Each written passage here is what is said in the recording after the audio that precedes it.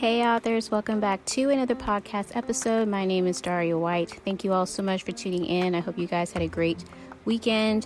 I wanted to give you guys some updates. First, Thinking of Zoe is going to be officially released August 29th. So if you haven't pre-ordered, go ahead and do so.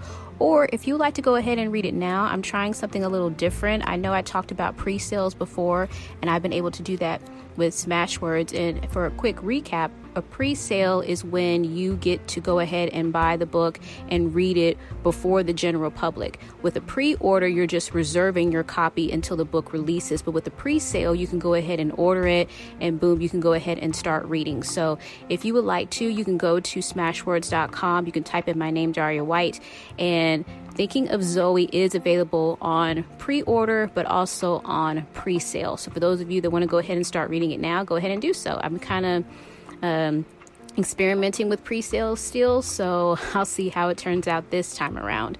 But I love how the story turned out. I love the fact that I'm continuing with Bridgepoint, so I hope you guys enjoy. And it's not over, so I mentioned that before. Don't know when, but I'm just going to keep going with the flow. Second of all, I am about over 7,000 words into my first cozy mystery, and I know I mentioned to you all the writer's guide that I was using in a previous episode on how to write a cozy mystery. I have been using some others, so I will definitely mention those to you all in another episode and go more into depth in case some of you are writing a cozy mystery or a murder mystery as well.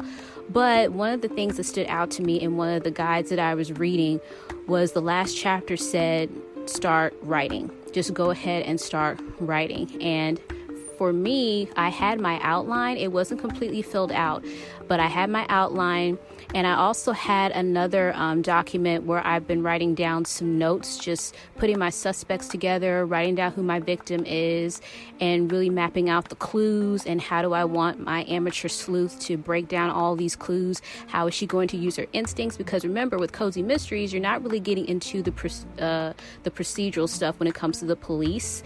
You're really more focused on your character and how they use the skills that they already have, regardless if they're in culinary, regardless if they're a librarian, or maybe they're in some types of arts and crafts, but they're using their skills. So they're not really trying to solve this case based on how a police detective would.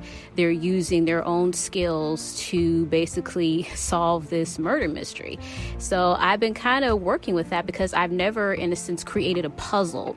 And with cozy mysteries, though the romance can be a subplot to the story, it's not the main plot. And I'm used to writing romance as my main plot. So now I'm writing romance as a part of my subplot, with the mystery being the focal point. So it's definitely challenging me and stretching me in some brand new ways, but I'm about 7,000 words into it. And even though I have my outline, there are some spontaneous things that are happening in between. So I'll see how it turns out once I'm finished, and then that's when I'll go and clean everything up, and I'll see there may be in case, well, I'm sure, like any inconsistencies, places where I may need to be a little bit more elaborate. Maybe I need to take out some stuff. So we all know how that process goes. But we're at least 7,000 words into it. My plan is to have it out by sometime next year. But if I finish sooner than that, then I'll go ahead and get it out to you all now.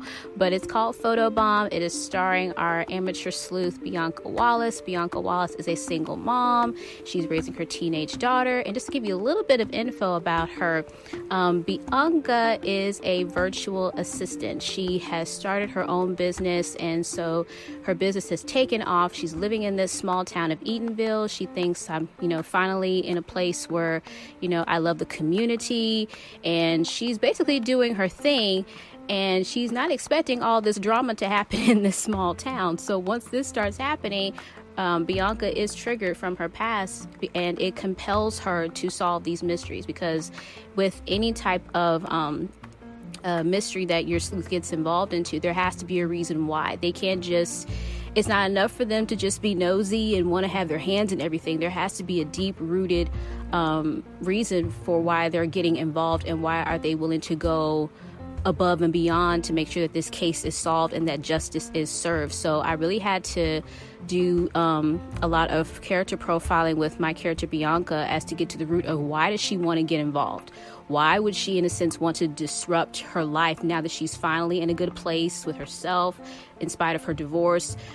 She's working her business and her business is taking off. Why would she want to, in a sense, disturb that now? So I can't wait for you guys to read it and you'll get to find out why. But thank you all again. Go ahead and pre-order Thinking of Zoe, or if you want to go ahead and read it now, you can go to smashwords.com, type in Thinking of Zoe with my name, Daria White, and you'll be able to read it now. So again, a lot going on, but I'm excited. So you guys have an awesome rest of your day. And remember, if you wrote a book, it is already unique because you wrote it and no one can write a book like you.